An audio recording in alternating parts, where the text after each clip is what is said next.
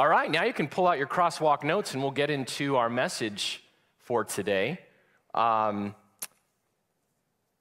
can get your pens out, take some notes maybe. So I am extremely grateful that we're doing this message series, Heaven Is. Extremely grateful because heaven is, it's the ultimate victory party. It's the highlight of what God has in store for us. And the truth is that at the same time, there are so many misconceptions when it comes to heaven. Things that the Bible does not say that are kind of in our culture. And this week I was reminded 2 times that at some point every single person is going to have to face this reality of death and what comes after in some way or another. And one of those was I attended the memorial service of a principal here in Levine of MC Cash. She was there for 16 years and died in a car accident a couple weeks ago. And was just loved. And you saw all the families of the school there. And you saw the administration there. And and I heard tons of conversations going on about death, about the afterlife. And I'm sure lots of conversations are being had in the homes of those families and at that school. Another example, this happens all the time actually, is so I was talking with someone who's not connected to Crosswalk, but they were maybe going to help us in this Feed a Family effort. And they weren't sure if they could. And you could tell he kind of felt bad about it because he said, man, I'm just like everyone. I'm trying to get into heaven here. And I want to help this church out. If I say no to helping this church, of course I won't make it. So there's these thoughts that are in our culture, right? And here's my prayer for this series. My prayer is that this series sparks conversations in your family, at your work, in your neighborhood, with your friends, and especially with people who don't know the truth about heaven and maybe don't know who Jesus is. So what I want to first address, that if heaven is coming, who gets to go? And I want to talk about some of those misconceptions because they're in our culture and sometimes they affect us, even believers. And the first misconception is that good people get to go to heaven. If you go to a funeral of someone who's done a lot for their country or their community, you'll hear phrases like, they're in a better place. They were such a good person. But I think we first got to say the problem with that viewpoint, though, is how good is good enough? And if you believe that good people go to heaven, then you kind of have to believe the opposite, that bad people don't. So how bad is too bad? Because I'm kind of asking for a friend. If we start counting up good and bad, it gets a little muddy, doesn't it? And the truth is the Bible's really clear about this one. And it's actually a comforting thing, but it's a little shocking too, that the Bible says nothing impure will ever enter heaven or come out of it. That heaven is reserved for complete perfection, for complete purity. So you got to be perfect to be in heaven. And the Bible also says this, that if you fulfill all of God's commands and stumble at one point, you're guilty of breaking all of it. That's the devastation of sin. And so we look at that one and it's like, I don't know. The second misconception, all people go to heaven. How could a loving God ever send someone to hell? About this, it's what's interesting is especially if you're a Christ follower, you know who talks more about hell than anyone in the Bible? Jesus. And he's very descriptive in what hell is like. Now later, we're going to talk about this tension between hell being a real place and people will be there, and the tension that the Bible does say God wants all people to be saved and come to a knowledge of the truth. No one goes to hell where God wants that to happen. And we'll talk more about that later. Third misconception. This most ties into our message for today, and I think it's most prevalent in our society. No one goes to heaven because heaven doesn't exist. This is all there is. Heaven is for the weak. It's this idea, it's a crutch so that at a funeral you'll cry less. Let's just wake up. This is it. It's all we got. Live for today. Go make heaven out of this life. Now, a couple things with this, even before I talk about what the Bible says. It's interesting. Since the beginning of time, every people group from all over the world all have an idea of the afterlife. This longing for eternity is not just something drummed up in the last 100 years. Since the beginning of time, humans have longed for eternity. And to just throw that under the rug no, don't pay attention to that. And then we get to what the Bible says, and that's where we're going to spend our time today. The Bible makes it clear that this life isn't heaven, and I'm sure glad that that's the case. So what does the Bible say about who gets to go to heaven? Today we're going to dig into two different sections. First, we're going to dig into Revelation, and then we're going to dig into the book of Matthew. And just a reminder, Revelation is a book that has a lot of symbolism in it. Whenever you read a book of the Bible, you have to know who is written for and what the type of book it is. So Revelation is very symbolic. The Apostle John wrote it. God gave him a vision of the end times and of heaven. And the question is, why did God make it symbolic? You can't read God's mind, but I have a theory. He knows us.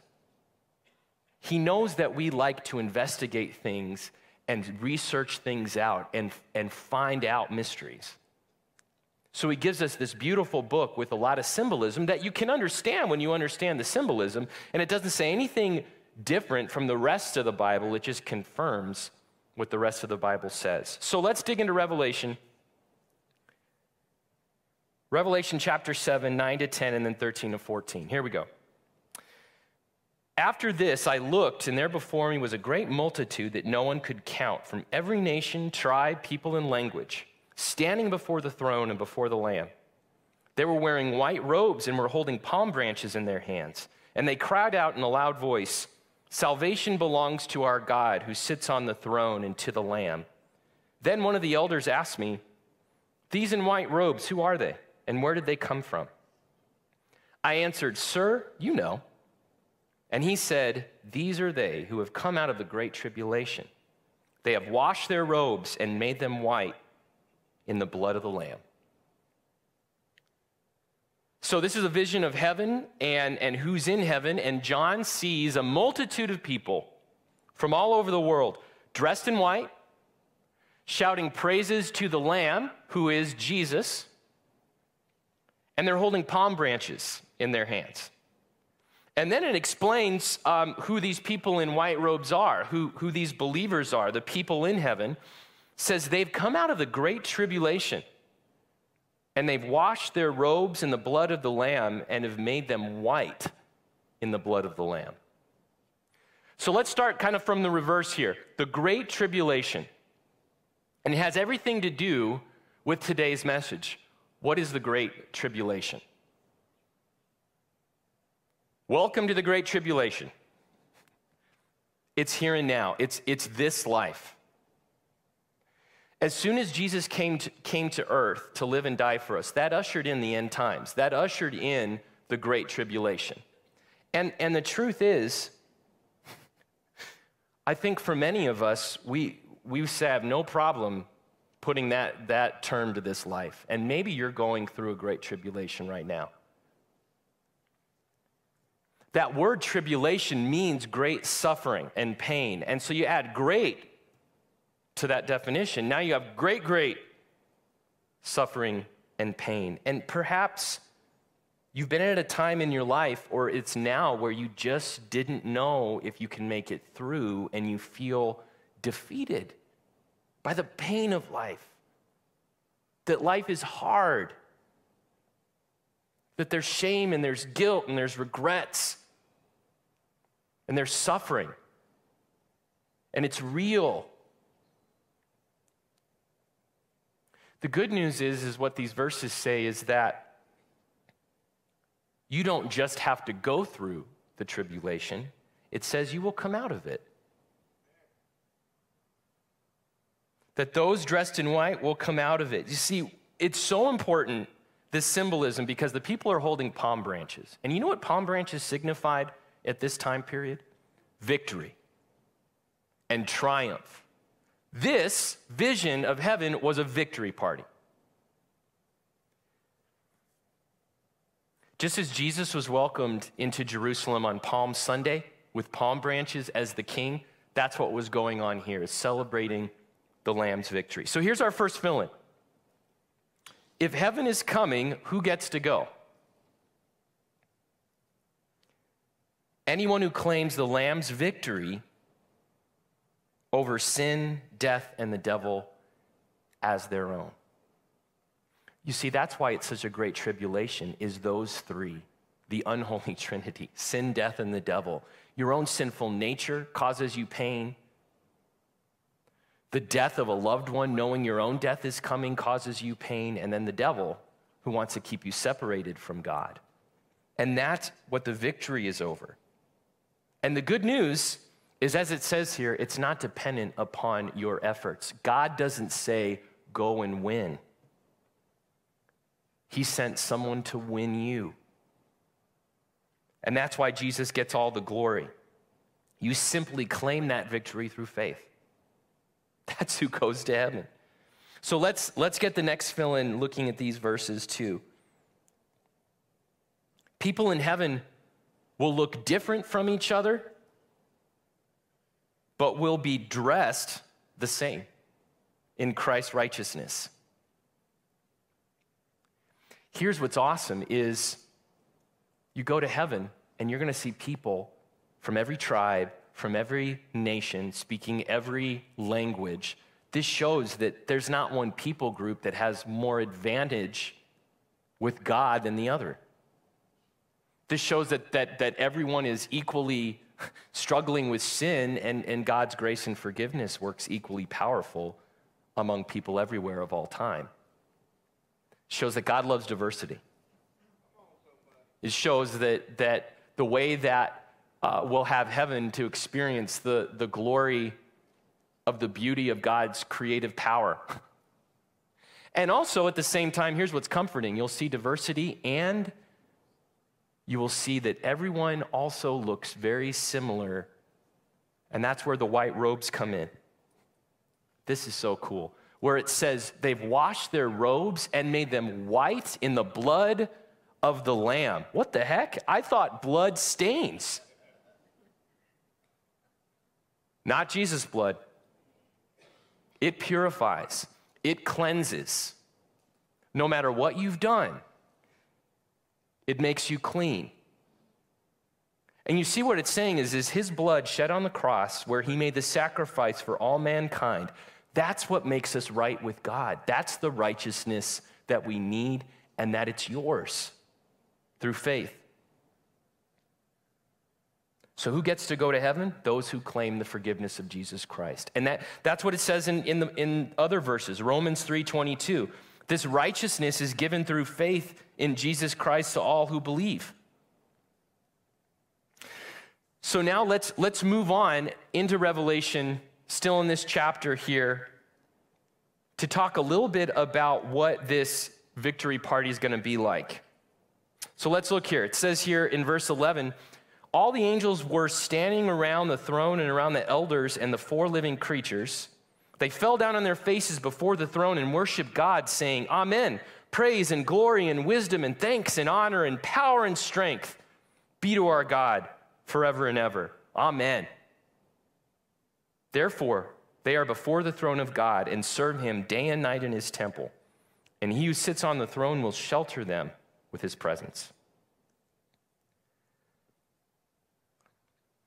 You know, people always ask, what will heaven be like? And we're actually going to talk about that in future messages. But I think an important question is, What will I be like?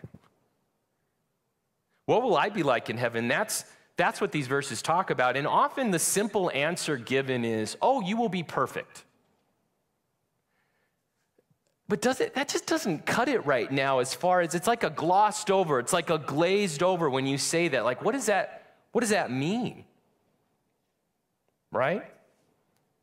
Well, first looking at the symbolism here, so the elders represent the believers, okay? The four living creatures are a higher order of angels, and then you have angels in there. So basically saying everyone in heaven, the angels, us believers, will be joining in on the victory party. But it's important to point out, here's what's important to point out. This praising and this singing is not like rehearsed or commanded. It just naturally comes forth.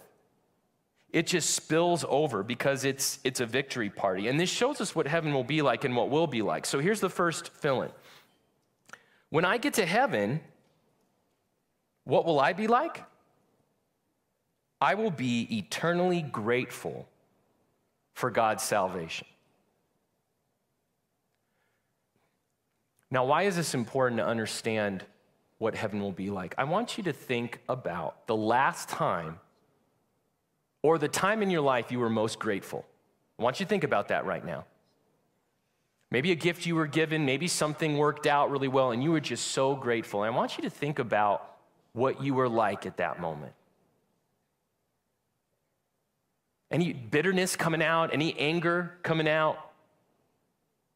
I'm going to guess no. When you are grateful, you know what happens? You get the best of us. You get the best of humanity when we're grateful. And to think about heaven is every single person is going to be grateful. Imagine dealing with people who are grateful all the time. And you yourself are grateful. Wow. How amazing that will be. Second fill in here. What does it say in these verses as all this praise is coming out? We'll be eternally joyful to God with other believers. So not just grateful, but joyful. And here's where I got to talk about, at Crosswalk, I think we talk a lot about don't look for happiness in life, look for joy. And what we mean is happiness is external circumstances. If my job's going well, my family's going well, things going well in my life, then I can be happy. And joy is based on deep truths, deep hope that will never be shaken. And here's the cool thing about heaven. You get both. You get joy knowing this great truth for all eternity that God has saved you, and you get happiness because your circumstances are pretty sweet for the rest of eternity. So you get happiness and joy in heaven. And then finally, the last fill-in I want to put here, and this is also cool, is what will I be like? I will be a fully developed follower of Jesus Christ. Our mission statement here at Crosswalk is through the Holy Spirit's power to create fully developed followers of Jesus Christ. And the truth is while we're here in this life, we're fully developing always. We're never fully developed in this life because we still have a sinful nature. We're fully developing. Heaven, what you will be like, is constantly living by the fruits of the Spirit. Love, joy, peace, patience, kindness, goodness, self-control, complete fulfillment of all your purposes, of all your holy desires. That's what you'll be like. No shame, no guilt. Now, I wanted to illustrate these verses because, Revelation does a great job of doing the symbolism, but what does that look like to us?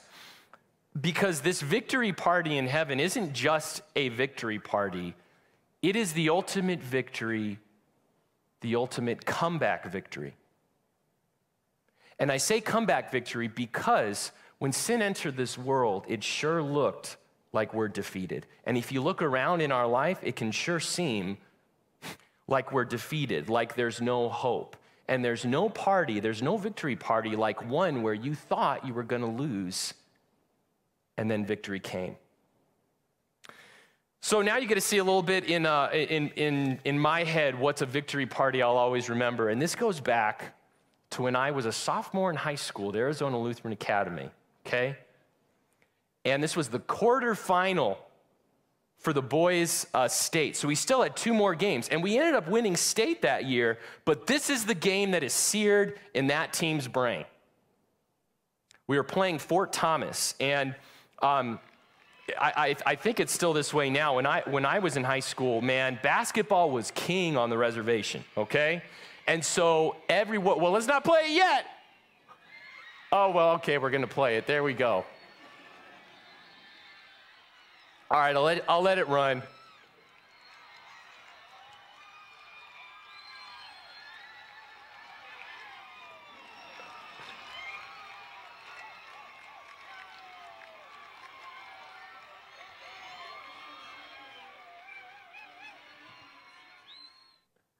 Okay, so now I got to set it up for you because it makes it even better. So with 46 seconds left, we're down by 8 points. That is a lot of points, right? We're in the timeout, and so our coach, Doug Meyer, and some of you know him, he was really positive, but then what he just told me, I just found this out, is after the timeout's over, he turns to his assistant coach, who's none other than Jeff Gunn. He's in his early 40s in that video. It's pretty cool. And he turns to Jeff Gunn and says, I didn't think our season was going to end this way. It was that bleak, right? And so we get on the court, and then it goes down to 26 seconds, and we're still down by 8. And the truth is everything had to go our way for us to win. And it did. They missed a bunch of free throws. We made some big shots. And then at that very end, one of my best friends, John Halverson, shot a 3, got fouled. We're down by 3. He sinks the first 2, and now 3 seconds left on the clock, and he's shooting a free throw, and if he makes it, we're tied. If he misses it, we lose. And he shoots it, and it rolls around the rim and falls out. So you're like, no! And then you're like, yes! Because he tips it in, and then you go nuts. Now, here's what you didn't see because I didn't play it. You know, if you want to come over and watch like the rest 30 minutes. And here's the deal is what you didn't see was the hugging and the crying. And I remember looking at this, I watched this weekend, and there was people that I knew were not friends in high school that were talking and laughing. And it's like all the differences, all the bitterness went away because everyone was united under that victory. You saw that guy fist pump? That's Aaron Wendt. He was graduating. He was like 3 years gone already from the high school. And me, you didn't see me on the court playing. I was riding the pine, baby, but I didn't care. When that ball went in the hoop, I won. And everyone in the crowd as well. And the thing that made that victory so sweet is because we thought we were going to lose. You see, when people think that heaven will be boring, I think we forget that heaven's going to be the ultimate comeback victory party. I'll tell you one thing, the last word to describe me in that moment was bored. And imagine the victory party over sin, over death, over the devil, over pain, over guilt, over shame. And so when we say that we'll be singing praises to God and it won't be forced, it'll be what happened in this video. If you watched it, people just started shouting, "We want steak! ALA!" No one rehearsed them. All right, we're going to sing now. We're going to shout. It just came out. And that's what heaven's going to be like. You will be so overwhelmed with joy and victory of the Lamb that you can't help but just say, man, this is awesome. All right, now, shifting gears a little bit.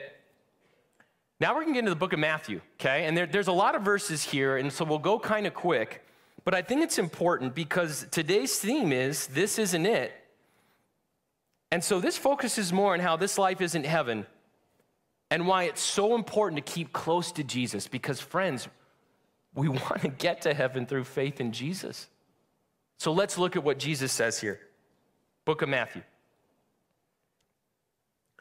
When the Son of Man comes in his glory and all the angels with him, he will sit on his glorious throne. All the nations will be gathered before him, and he will separate the people one from another as a shepherd separates the sheep from the goats. He will put the sheep on his right and the goats on his left. Then the king will say to those on his right, "Come, you who are blessed by my Father. Take your inheritance, the kingdom prepared for you since the creation of the world. For I was hungry, and you gave me something to eat. I was thirsty, and you gave me something to drink. I was a stranger, and you invited me in. I needed clothes, and you clothed me. I was sick, and you looked after me. I was in prison, and you came to visit me."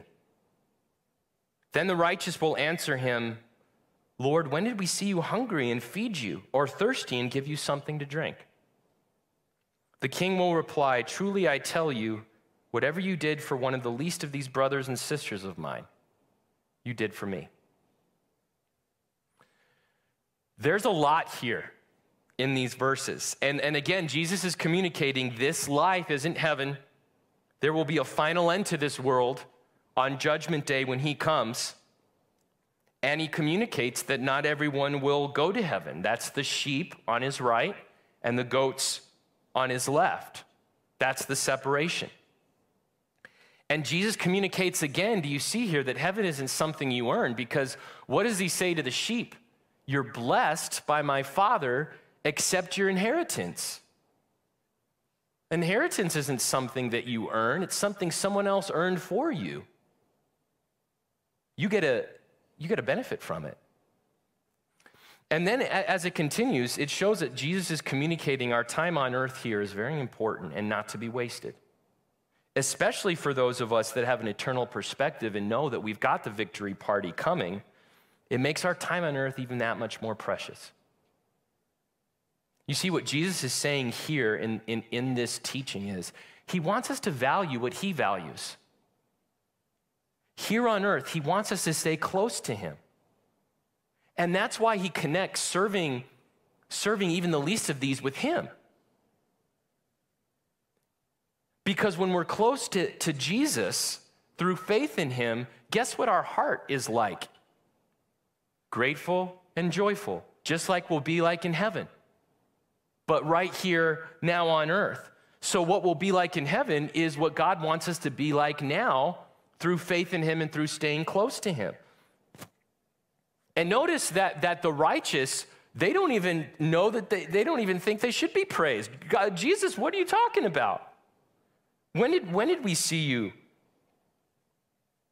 And so what this shows us is that in heaven, guess what we won't be talking about? We won't be talking about, see all the great stuff I did back there on earth?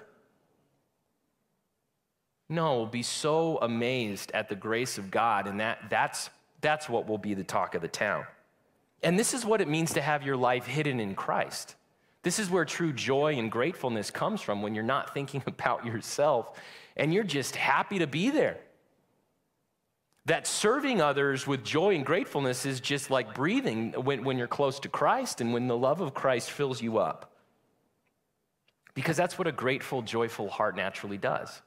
So here's the fill-in. This life isn't heaven. Heaven is our inheritance. As I look forward to eternity with Jesus, I value what he does right now. And that's serving others. So please don't trade temporary victory parties for the ultimate victory party in heaven.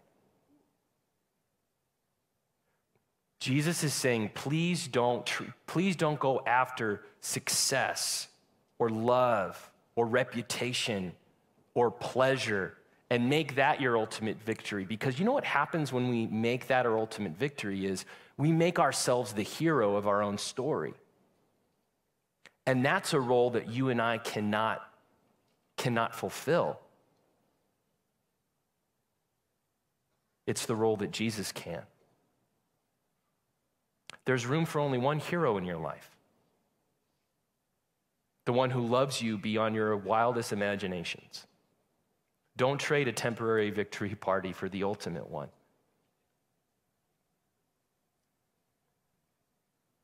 Stay close to Jesus. Value what he values. Let his grace change you and cause your life to be hidden in his. Because you know what? That celebration that I had on the court with all my friends, that's seared in my brain now. But I know when I get to heaven, I'm probably going to laugh at what a pitiful victory party that was when I'm in the presence of the King. Now let's keep going and hear Jesus finish this teaching. Then he will say to those on his left, "Depart from me, you who are cursed, into the eternal fire prepared for the devil and his angels. For I was hungry, and you gave me nothing to eat. I was thirsty, and you gave me nothing to drink." They will also answer, "Lord, when did we see you hungry or thirsty or a stranger?" He will reply, "Truly I tell you, whatever you did not do for one of the least of these, you did not do for me." They will go away to eternal punishment, but the righteous to eternal life. These verses say a lot too. First, I want to point out that it says hell wasn't intended for humans. You see that? Hell was intended for the devil and his angels. That when they rebelled against God, that rebellion was meant, that hell was meant for them. And what Jesus is really describing here, what he's describing is a life that's separated from him. He's describing a person who doesn't want to be connected to God through him. And that's why it says the word cursed. It's not that God put a curse on people, it's that the curse of sin is on all of us. And if I don't want to stay connected to Jesus, if I don't want to claim his victory, I am still under that curse of sin. And so no matter how many less fortunate people I help, unless I am absolutely perfect in my thoughts, words, and actions from the day I'm born to the day I die, I'm still cursed.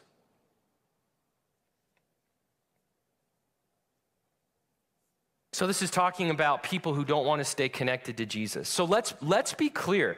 There's going to be lots of people who do nice things for others that aren't in heaven because they're not connected to Jesus.